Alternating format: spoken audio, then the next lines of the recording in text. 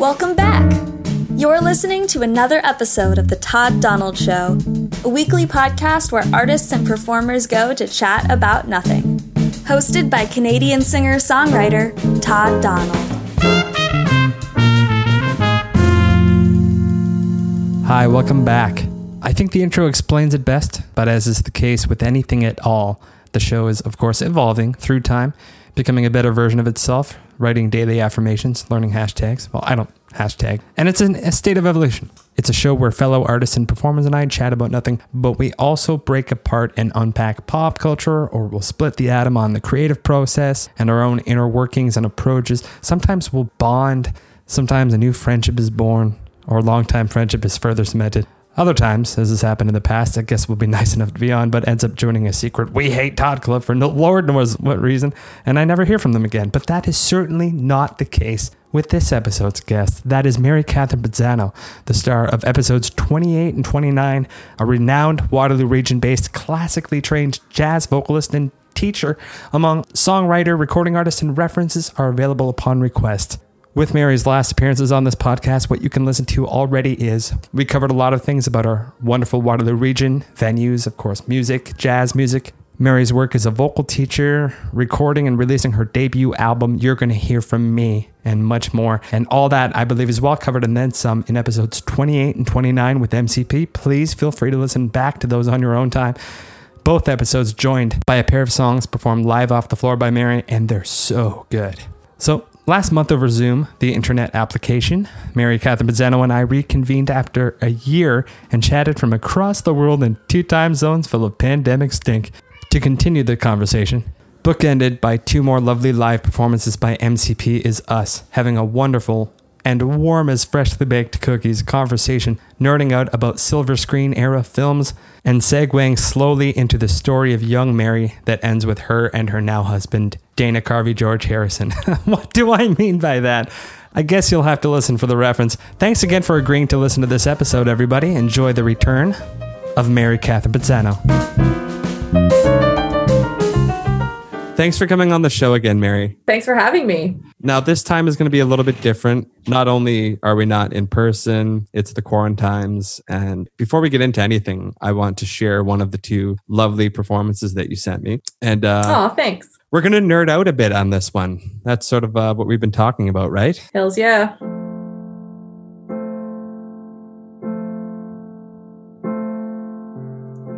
It's not simple to say. Most days I don't recognize me, that these shoes and this apron, that place and its patrons have taken more than I gave them.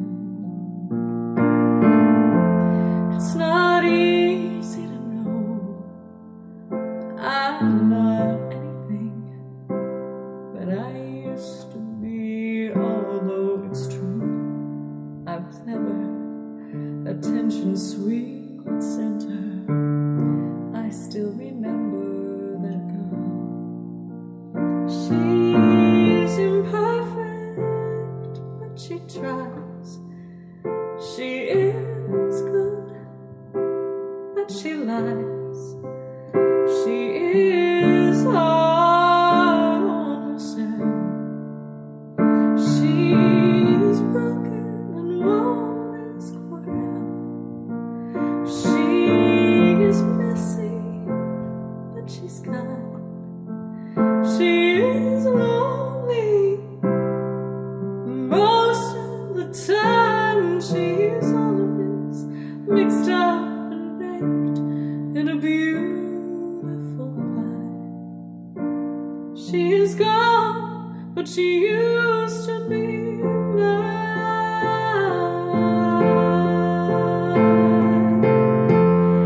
It's not what I asked for.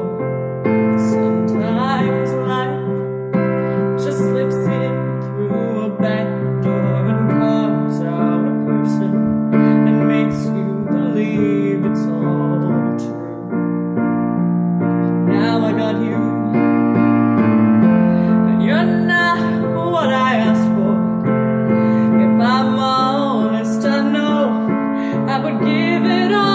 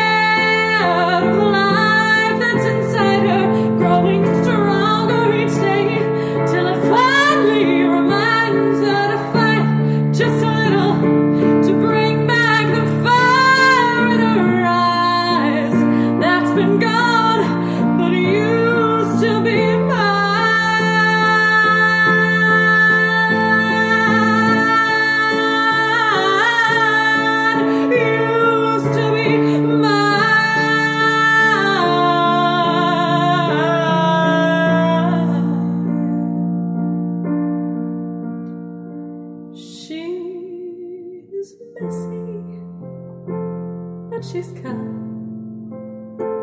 She is lonely most of the time. She is always mixed up and baked in a beautiful pie. She is gone, but she used to be mine.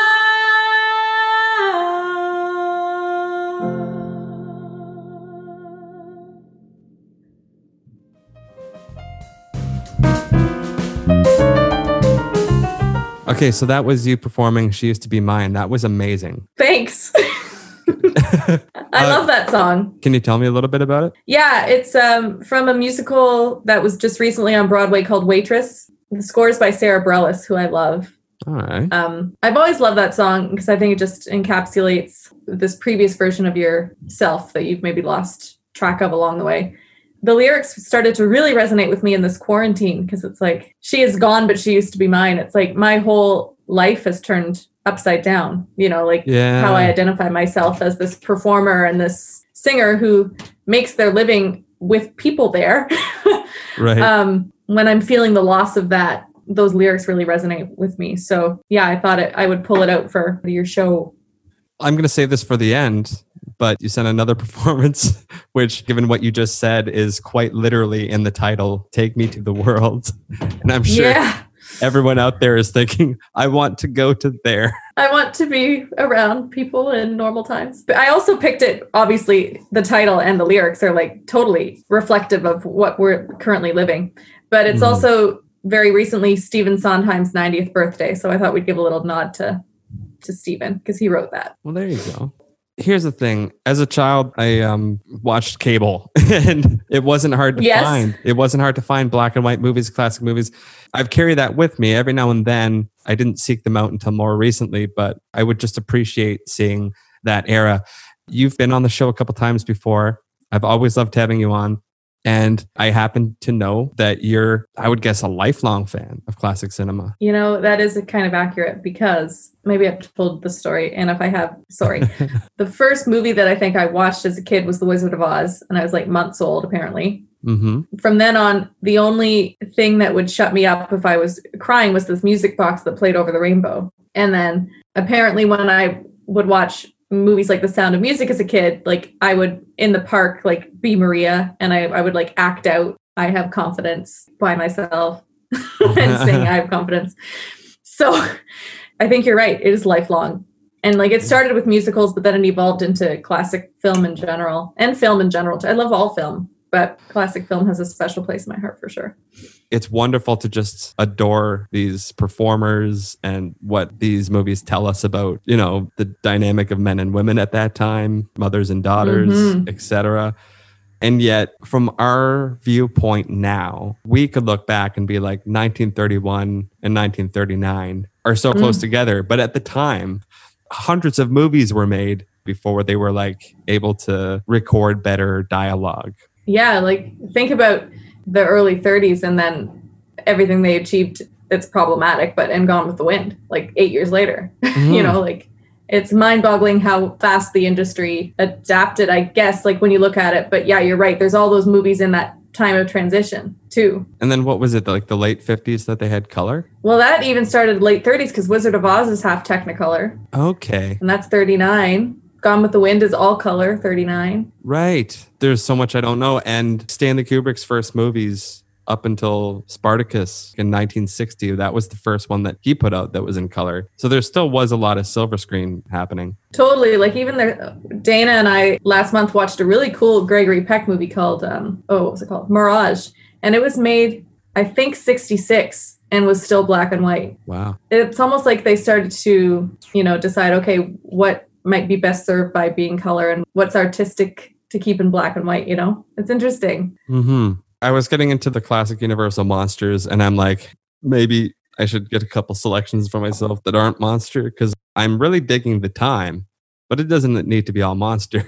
And that's somewhere I've never delved. I've never really watched the monster movies at all. Right. Well, it's just fascinating historically, like where they were at, right? Like, as you say, Right. like 31, and it's like, okay, they weren't even scoring it because they had so much tape hiss and so little dialogue that they couldn't probably even put a score over top of that, right? Like, that's just so interesting. And it was the same with Frankenstein, which came out the same year, but Bride of Frankenstein was 1935. And it had a score, it had special effects that you know how in so many movies made much later, like the special effects are so cheap and bad in the 80s and 90s that you can tell what they did. There's some stuff with shrunken people in jars you can see in Bride of Frankenstein that like, that's better than some of the shit in Mary Poppins. And Mary Poppins is kind of mind blowing because you're like, you know, I couldn't do that. Right. Oh, it's so true. Like the ingenuity that they had. I used to not really watch a lot of the 30s movies because to me it was so archaic in terms of how movies evolved. Right. But I find it fascinating now because it's like, oh, wow, they were like playing with that there. They were setting the stage for that there. Or like for me, how they captured a musical number and how that changed, like how the art of the camera evolved. So it's so fascinating to watch the seeds of it all get planted in the 30s. So interesting. If you don't mind, I did want to have this be part of the podcast. Like I wanted to have us talking about these films. We can keep talking about it. Because we're totally nerding out and I love it. But the seeds of Bette Davis's career were in the 30s, right? Absolutely. That's where she started. Would you say it was the 40s where she was really at the top of her game, or? She's tricky because she won her first Oscar, I think, in 35. So she definitely kind of made herself known, I would say, in the mid 30s. And by the late 30s was one of the top stars. Mm-hmm. But for me, I love her films of the 40s. Right. And I'm pretty sure Dark Victory, which is the other one. No, that's 39. Shit. Yeah, that's such a classic soapy thing. Anytime I think of Silver Screen, I think of you and the fact that I don't know a lot of people that aren't my dad that think they're wonderful and amazing. Would it be right to assume that you're like me and that I should know well enough by now, and I do? It's a thing of being able to appreciate filmmaking and performing while not condoning the gender dynamics and racial dynamics of the time. Yes, totally. Also, definitely the racial dynamics. But for me, the gender dynamics of the old movies are fascinating. I always love when I watch a movie and like the woman gets star billing above the man. Like I love that so much. It was all about the business, right? Like if she was a bigger box office draw, then they were going to put her first. Like it was all about the business. It wasn't because she was like this powerful figure. But her celebrity had power, which is very interesting to me. Right. To hear like the struggles, you know, they were confined to a lot of the time these scripts, you know, that like the evolution of the woman is that at the end you want her to be married and like have a kid and like, right. You know. But a lot of the time their journey to get there is where the great scenes are, right? Like if they're asserting themselves, or now Voyager is a great example of like, she doesn't end up with someone, but she becomes this more evolved person. And that they were called women's pictures. So that was like supposed to be what would happen. To me, like the actress often transcends the material and like will put a feminist slant on it, whether they knew it or not. And I find that kind of stuff really fascinating. Yeah, there were certainly threads of that in Voyager for sure. Yeah, like her character is somehow wronged in the way too that she, by loving this person who's married to someone else, she'll never be able to find love again. Like that's kind of part of it, right? But at the same time, she, you know, became this kind of badass woman who found her own power and found her own voice and feels like she doesn't need a man at the same time. So there's like both sides of the coin, right? It's funny how well in the oldie movies, as I look at them, how would we summarize the character of Bette Davis's mother in Now Voyager? A word that I don't know if I can say on this podcast. It rhymes with chunt. She's the worst. She's the worst ever. Yeah. I think I don't know. I was a 1-digit age the first time that I saw Cinderella 1955 or whatever, the Disney film. Oh yeah. It's still my favorite Disney film of all time, just because it's ingrained in my youngest age. The stepmother in that movie, her voice, the actress, and the dimmed, bright-eyed shots still send shivers down my spine and makes me like my hair stands up and I cringe. The biological mother of Bette Davis's character in Now Voyager also had that. There's something about old movie scary moms that chill. They just chill. And then think of Carrie, 1970 something. Yeah. When I took an interest in seeing films by Bette Davis and needed to make a decision, you recommended to me Now Voyager. I really, really enjoyed it. That was I want to know what you thought. Well, I definitely thought it was interesting when if you were just to pay attention to the thread of her relationship with her mom and just see like the toll that her life of abuse took on her. Like when you see Bette Davis' character in the beginning of the film, she's very much that hermit, like not aware of her own beauty or strength or intelligence. She's just very submissive at this point because, you know, she's in shell shock from all these years of this life of abuse. Yeah, so closely tied to someone who's convinced her that she's worthless, a burden. And then you pay attention to that thread throughout the course of the movie. Obviously, Bette Davis' character sort of spends enough time away with the right help and the right people. She becomes her own person. She has to go back and live in this house again with the same person and play a delicate balance of, you know, not taking the abuse anymore, but also not shocking her mom and all this. And I just found that fascinating to watch. And later on, her mom is going to be disappointed to find out that she dumped this rich guy that she wasn't even in love with. And Right. I had this moment where I thought to myself, I'm so glad such a thing like that is so old fashioned and wouldn't happen today. But wait a minute, I'm sure that still does happen. It's wild. Yeah. And I remember when I first watched the movie and I forget his name, but he's like such this like wet doormat of all time, this guy. And I just thought, oh God, please don't end up with this guy. Because the whole point of you're watching the movie and the whole point of her is that she's so self-assured now. She doesn't need this idiot, you know? I love that scene where she's just like, yeah, you know, we're both adults and I don't actually want to be with you. We don't need to be with each other. Like, it's such a sophisticated end to it too. Like you can tell how much she's grown. Like she's not relying on him for anything. Yeah. Like the romance part of it, I think was still just in some way more an ingredient in telling the story of her character. I think her character stood even above the romance. And exactly. That's what I love about it. For me, romance, while it's a beautiful thing in life, in the world, in humanity, I don't think of it as a genre. Right. And some movies cheapen the fuck out of it as like, the romance in this movie is going to be about 75% lard and or cheese.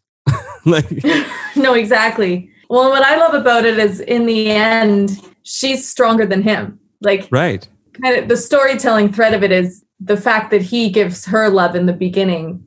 I mean, that's kind of cheesy in itself, but it gives her the strength to kind of stand up against her mom and be more self-assured. And then in the end, she's telling him, no, this is how it has to be. Like, yeah, you know, like she has the upper hand in that situation. And I love that trajectory for her character. Right. I would totally have cued like a Beyonce song after she spoke in that scene. Yes. Sorry, you were saying something more interesting. Good. Well, what I like about his character too is, you know, he's a victim of circumstance, I guess. I mean, he had the power to leave if he wanted to, but well, yeah, he's a man. Exactly. But I don't view him as weak at the same time. I view him as kind of this tortured person. Right. Who just feels stuck where he is. And I think a lot of us feel that way. But I love in the end, like that classic line, like, oh, Jerry, don't ask for the moon. We have the stars. Like, we can't have everything, but we have to be happy with what we have. I just love that. She's so strong in that moment, even though all she wants to do is she wants to end up with him, who would, right? But she knows it's not right. Do you love that too about classic movies? How people embrace the use of metaphor in communicating emotions and thoughts? Yeah, and I think a lot of it had to do with the censorship of the code that they were operating under, right? You look at the Hitchcock movies of the world and everything, how he subverts the code is fascinating, right? Like, I don't know if you've watched much pre-code stuff, like the stuff before 33 or before 34. I haven't, although there's a scene that they may or may not have cut out of other versions of Frankenstein, the 31, where he throws this little girl in the water to see if she'll float and she doesn't come out. Oh my God. Yeah. Did you drown a real life girl for this movie? It's 1931. People aren't going to know. What the fuck did you do? Maybe they did. But I find that fascinating too, because like the reason in Now Voyager they don't end up together is because of the code, right? They're like, well, no, this guy's married. You can't end up with this guy. But what I love about that is it makes her character stronger. So to me, that's so badass that is how it works out. But it's a circumstance of it being censored. Like the kisses couldn't be longer than 2 seconds. Hitchcock gets around that by it's like, okay, then I don't know if you've seen the movie Notorious, but I'll be honest, I haven't seen any Hitchcock yet. Oh my gosh, you'll like be addicted. But there's this one kissing scene in Notorious, and it's Cary Grant and Ingrid Bergman. And he's like, okay, if I can't have them kiss for 2 seconds, then I'm going to have like this string of kisses that's like a millisecond each. It's so sensual, and it's more exciting than if you were to just see this like blatant sex scene play in front of you. It's how they kind of worked around restrictions there's so much creativity came from that. I just love classic film noir, black and white period. I love classic acting style and certain eccentric people like, God damn it, what was the name of Jimmy Cagney? Yes, the Jack Nicholson of his time, if you will. Yeah, and totally. How eccentric is that? And for some reason, while you're telling me that in this era, you couldn't see a husband and wife fully or laying down on a bed at the same time. And yet there's all these James Cagney movies where he smacks a woman across the face almost 5 times in a row. That's not problematic. That's just perfectly normal. Yeah, it kills me to see like what they thought was fine. Like they could drink themselves under the table. There's never a movie where they're not drinking. Yeah. They're smoking. Oh my God, the smoking in Now Voyager. Oh, the cigarette moment. Doesn't Now Voyager make you want to smoke, even if you find it disgusting? They make smoking sexy and romantic.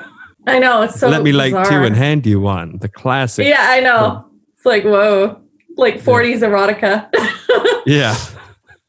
I'm not sure if I talked with you about this last time. There is a venue, for post-quarantine times. Look forward to that. There is a venue in K-Dub that sort of aligns itself with that era. Like go see a silver screen flick. You go to the pictures, and then you could go to this place in downtown Kitchener that I have not been to. Fill me in. What is Well, it's a secret place, isn't it? It was trying to exploit that really cool essence of having a password to get in. Yes, the speakeasy. See? It's called Sugar Run Speakeasy. Okay. And you performed there? Hopefully. Yeah, I had before all this went down, I had a standing Tuesday night gig there. Yeah. Nice. So I've had you on twice before, and I do enjoy talking about things, events, places, songs, pop culture. And I really enjoyed talking about some pop culture with you now. But I don't know anything about how you became the person that you are today. And I'm interested to know. I genuinely am. And this is how I'm doing most of my interviews now. Who was in your house growing up? I grew up with my mom and dad and my little brother. Are you the younger sibling? I'm the older one. The older one? Are you the elder sibling? I'm the sole eldest sibling. How were you introduced to music as a thing? Such an interesting question, because I don't come from a musical family necessarily. Like my mom and dad aren't. My mom has a nice voice, and my dad can carry a tune, and my mom can play piano a little bit. It wasn't like, you hear some stories of people who come from a musical family, and like music was around them constantly in their house. And that wasn't the case for me. But I was always drawn to music. I guess like if I heard something that was played, like apparently I would lean in. Right. I'd kind of stop what I was doing if I found it. It must have been ingrained in me somehow. Some of my most formative memories, we spent a lot of time with my grandma on my mom's side growing up, because she lived in Mississauga, and my mom decided when my brother was really little that she was going to go to teachers college. So we kind of moved in with my grandma for about a year while my mom was in teachers college, and she would commute from Mississauga to Toronto. And my grandma played piano, and she found that a great release. She kind of had a hard life in the sense that my aunt, so her eldest daughter, was developmentally delayed in a time where nobody understood it and nobody had the research to understand how you raise a person like that, or it was very stressful for her. Music was an outlet for her. And so I have a lot of memories of being like 2.5, 3 years old, sitting on my grandma's lap while she played, and I would sing along. And like I actually have it framed over, I'm just looking at it right now, sheet music of the Muffin Man, because we would sing that together all the time. Uh-huh. And there's actually a picture, I think I'm about 8 weeks old, and she came to visit at my parents' house, and she's holding me, and I'm wide awake looking right up at her, and she's playing this keyboard. And I'm just like in awe of watching her play at like this little tiny little baby. I guess music from the beginning was something that I was drawn to. And I don't know why. I don't know why to this day why, but it was definitely part of me kind of out of the womb. That's amazing. Like that relationship with music had nothing to do with a goal at that point or a dream, an aspiration. I might be jumping too far ahead or too far out of the same realm, but what would you say was your biggest dream? What was the biggest thing that you thought, oh, that would be nice? You know, I don't know if I was cognizant of having a big dream. I wasn't one of those big dreamers. Like, you know how you hear some people like, I was always destined to be on Broadway. Right. Like, I don't recall thinking that way. Mm-hmm. For me, and this is maybe still true to this day, like watching someone perform music on a screen, I would want to be involved some way. So I'd like try to do the choreography or I'd like sing along to the point where like at 5 years old, I could like recite all those songs in those movies word for word. And I guess that was kind of freaky. Part of me thought that every other kid was doing the same thing because at my school, they were auditioning for choir, like people could audition to be in a choir. And I just thought, well, everybody's going to go audition. Like, that's just what's going to happen. It didn't even register to me like, no, MC, like some people play sports and like some people do other things other than watching Meet Me in St. Louis for the 50th time and you trying to master the umbrella choreography. You know what I mean? And I showed up to that audition and like sang a song like, I think it's an Arthur Freed song. I like New York in June. How about you? Like, who does that? A child of the 90s singing this 1940s song. But to me, that was totally normal. So I think I had this warped sense of reality. The time that I kind of realized that it was different was the way my teacher reacted to me singing in my audition. I was just doing my thing, like, I like New York in June. How about you? I could see her face like, what the fuck? Who is this person who's singing this? And at the age of 8, and I could sing in tune, and I didn't know that was a skill. That like I had this cool tone, and then I could sing. I don't think that any high school casting department is prepared for anything less than a huge struggle. Like, if you can imagine. Yeah, right. But this was like grade 4. Like, this is like how weird it is. Even more so to that. Yeah. So then I got put in the choir and they gave me a solo at the Christmas concert. Then I kind of got the bug because this shy girl who kind of just went along in life, and I didn't have a lot of friends. I was pretty introverted. I was kind of in my own kind of internal reality of what the world was like. So then to sing, like I remember stepping up and singing the first Noel, and like for the first time, it felt like people were coming up to me and like acknowledging me. That sounds pretty sad, but it's true. Like, no, I was like, maybe this is something that moves people. Like I could just see the way people were reacting. The exchange of audience and performer started to become very addictive to me. She has value. We see her now. Yeah. And in a way that's kind of fucked me up for life, because now we're in this quarantine and my identity is singing for people and I can't sing for people. Oh. Right. So, it's addicting, but it's also like what people, I'm kind of known for that now, right? Like, like if I were to die tomorrow, like people would remember me as a singer first, I think. I don't know, but I think it's just really interesting to think about how those childhood experiences are so influential in how you define yourself and what stake you put in your own identity. It's just very interesting. Well, please just know that was really long-winded. Sorry. No, you're the guest. This is what I want more of that. I finally let it happen and I got gold as far as I'm concerned. But I hope you know that outside of like your partner and your family and your already close friends, that you definitely have a friend in me that knows you first as a really cool person who, when you do sing, are fucking exquisite with it. But you're definitely first and foremost a cool person, a wonderful person. Thank you. What was the relationship of your parents with getting that bug? Were they uber supportive, too supportive, not supportive? Were they saying, we thought you were going to be a lawyer, this you love singing thing, not good? They got a lawyer out of my brother, so lucky that. So you being a disappointment is not really a big deal because it kind of balances out. No, I'm kidding. I think part of them always knew that would happen. I think that it wasn't a surprise to them. I remember this really clearly, sitting in my family room with my dad and saying really casually, because I was kind of scared to say it out loud, like, yeah, I think I'm going to go audition for the choir. I didn't talk like that. And he said to me, yeah, I'm going to go, let's make a show.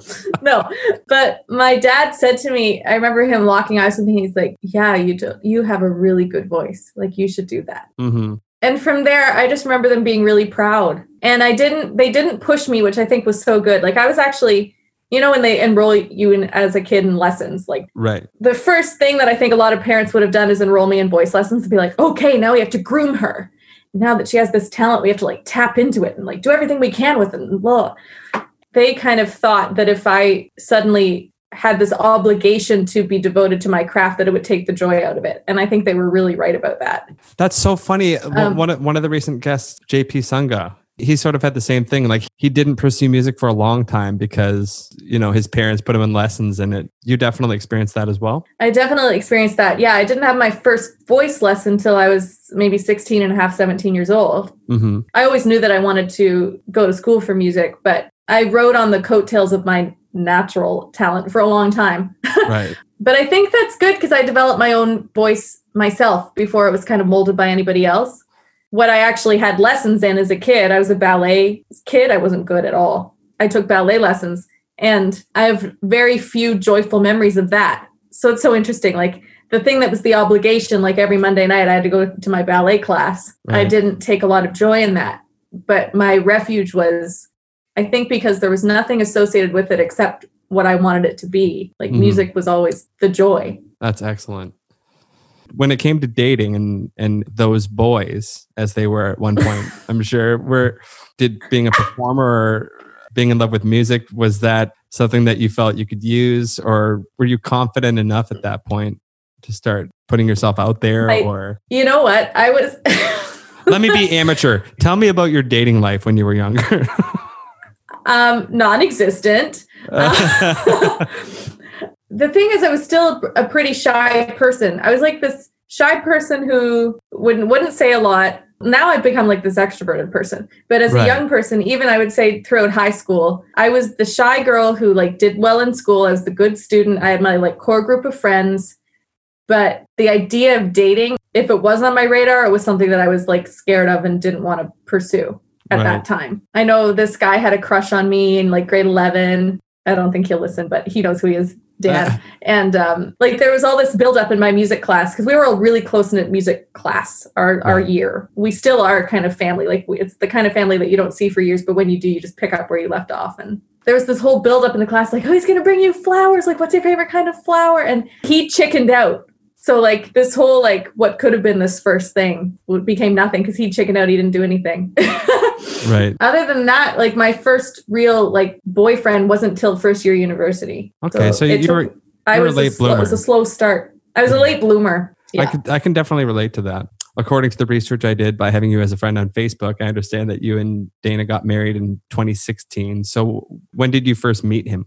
Dana and I knew each other in high school, but he was 2 years ahead of me. So we never talked, but we sang in choir. And I always knew him as the bass who like made really bad jokes and was really obnoxious and fucking annoying. Like that was how I knew Dana in high school. And I was like the young, quiet, insecure girl, right? Right. We never even really spoke during high school at all, but we knew of each other. We knew of each other's existence. Like Dana says he remembers me as like young woman with the huge voice. Like that's how he remembers me. But we never talked or anything. Years go by, he graduates high school and cut to, I'm in fourth year university finishing my music degree. Part of what you had to do to complete your degree was you had to be in an ensemble of some kind. I joined the university choir, which at the time, I think it still is, was also open to the community if you wanted it to be. If you wanted to come join, you could. And our high school choral director got the gig as the new conductor of the university choir. Hence, everyone who had known her from Blueville, where she was the music teacher, clamored to join the choir because we all loved the experience. So Dana, now a guy working in the work world, the real world, joined the choir. Then it was kind of one of those lock eyes moments that you talk about. we remembered each other and knew each other. And he kind of came in and like walked down the stairs and our eyes kind of locked. Oh. And I was like, that guy, like I'd forgotten about him. From there, for 6 months, he really awkwardly stared at me during choir and would like try to get in on like the in jokes that like I would have with my friend in the alto section. We'd like have this kind of like unspoken dialogue with each other during rehearsal. And then he would awkwardly flirt with me. It took him 6 months to ask me out. That's when we actually started dating. So that was 2010. Aw. So that whole thing was your transatlantic voyage. Right.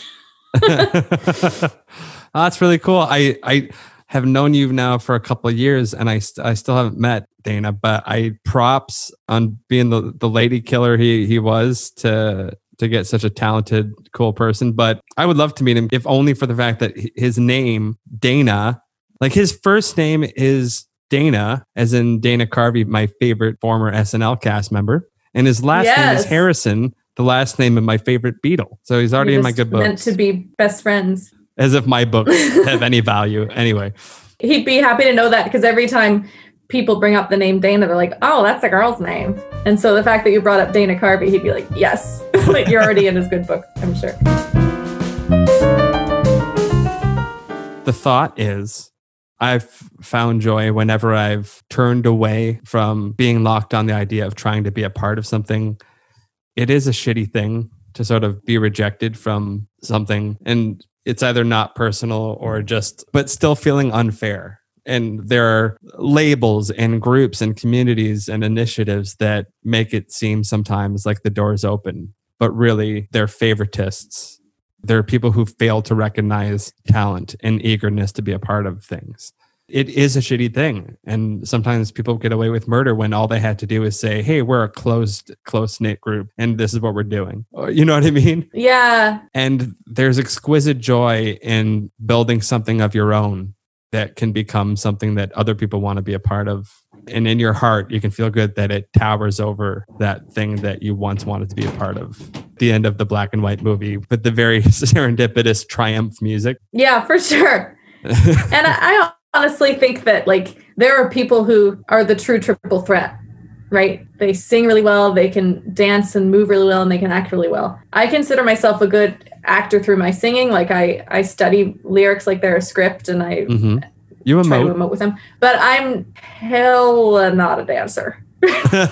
Like when I see people like at the Stratford Festival or on Broadway and they're moving like that, it's like I'm so in awe of that. Yeah. There's people who do that so well. And like I'd rather do what I do really well on a stage with my band, and I can emote and I can act, but I can stay still.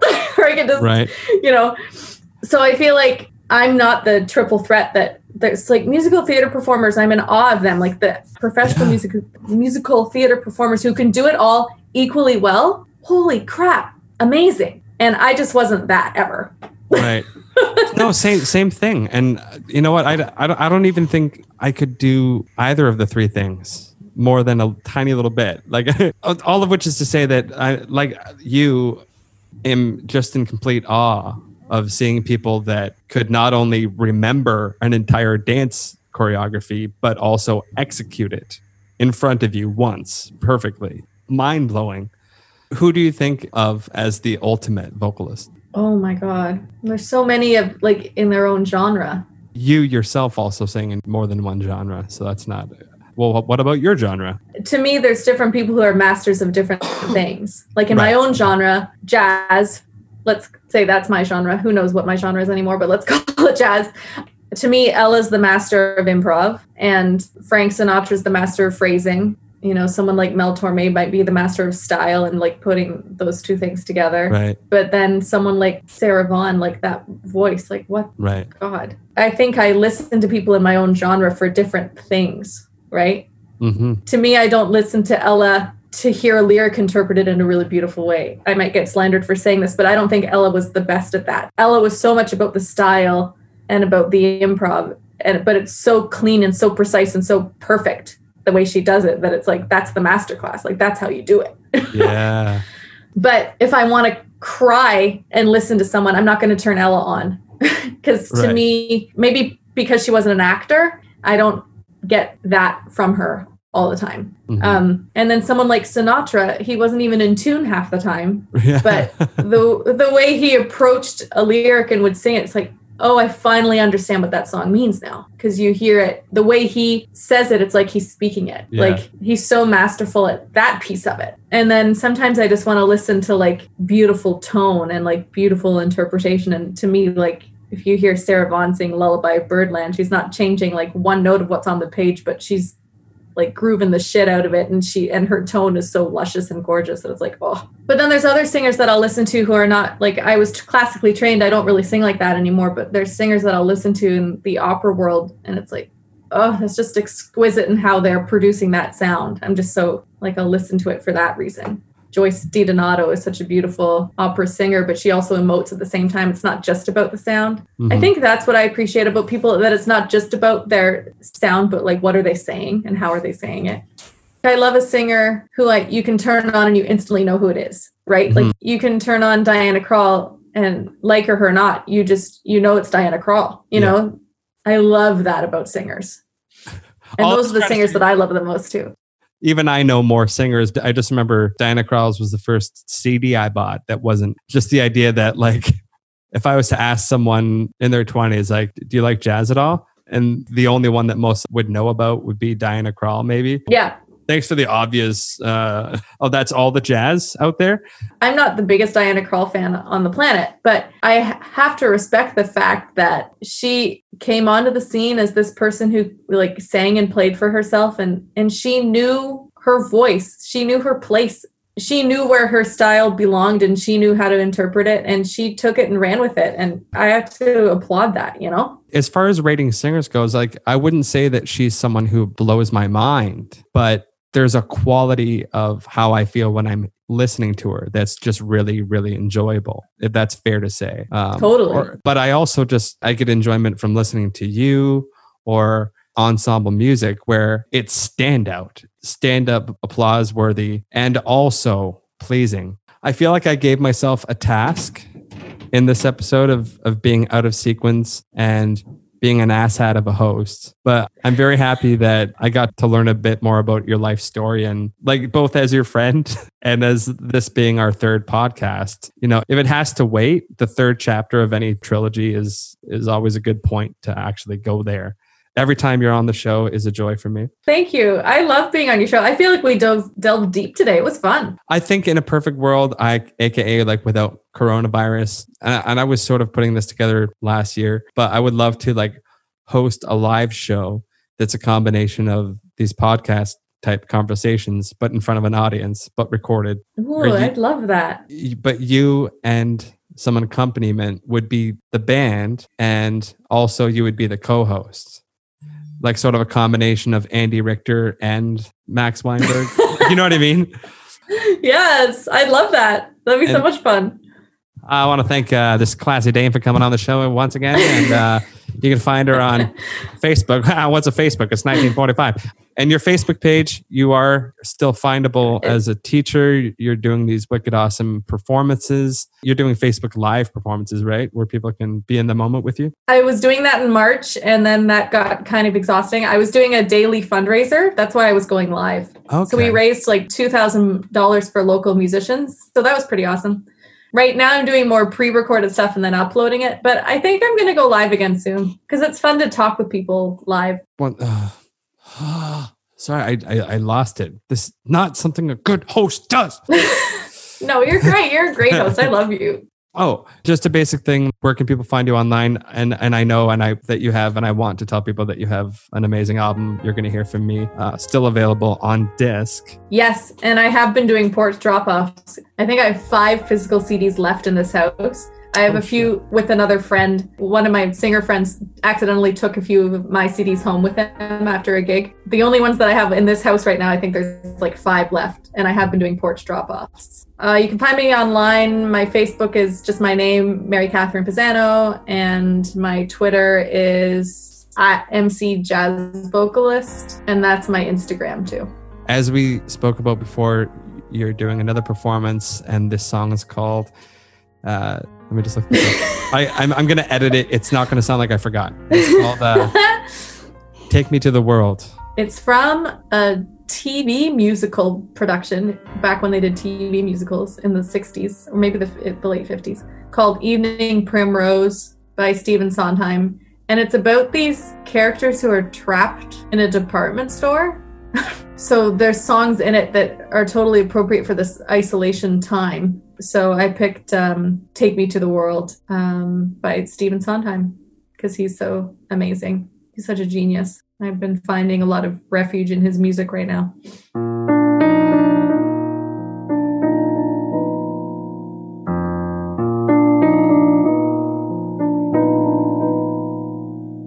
Let me see the world with clouds.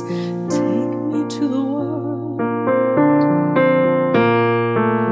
out where I can push through crowds. Take me to the world,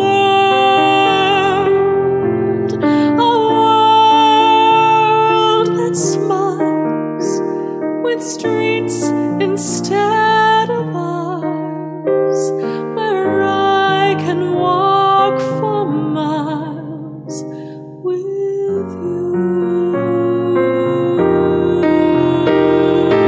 Take me to the world that's real. Show me how it's done. Teach me how to laugh, to feel, move me to the sun. Just hold my hand whenever we arrive. Take me to the world where I can be alive.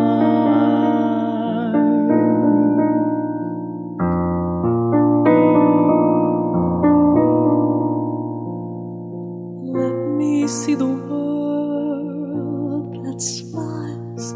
Take me to the world somewhere I can walk for miles. Take me to the world with all around things growing in the ground, or birds that make a sound, are birds.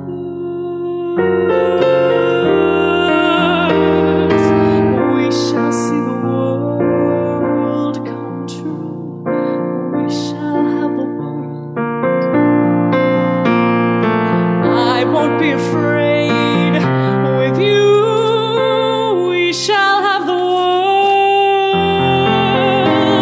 I'll hold your hand and know I'm not alone. We shall have the world to keep. Such a lovely world will weep.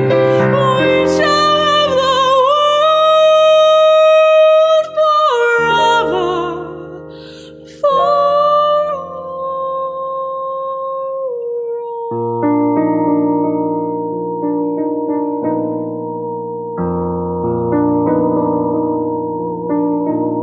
Mary Catherine, you are a doll, a dame, a god to me, but in reality, a wonderful friend, person, very talented person, and thank you again. Thank you. It's so nice to talk to you. I've missed you. Missed you too. All the best to you and Dana in the South, in Ontario. Thanks for listening to another episode of The Todd Donald Show. Starring, produced, and edited by Todd Donald. The piano music in the rap is by J.P. Sunga, who you can find at jpsunga.com. The theme music is Machiel Kino by William Chernoff. Find him at chernoff.band. And I'm Milo Axelrod, Todd's favorite, bar none human voice. And I'm not bragging, he wrote this. If you'd like to hear more of my voice, check out my podcast, Describing a Rock, in which I describe some rocks. You can find it wherever you listen to podcasts. Please support The Todd Donald Show by sharing it with anyone who might enjoy it. Follow and interact with @ToddDonaldShow on Twitter and Instagram. And if you feel like going the extra mile on iTunes, please subscribe, rate, and review, preferably in its favor. Have a great day, friends.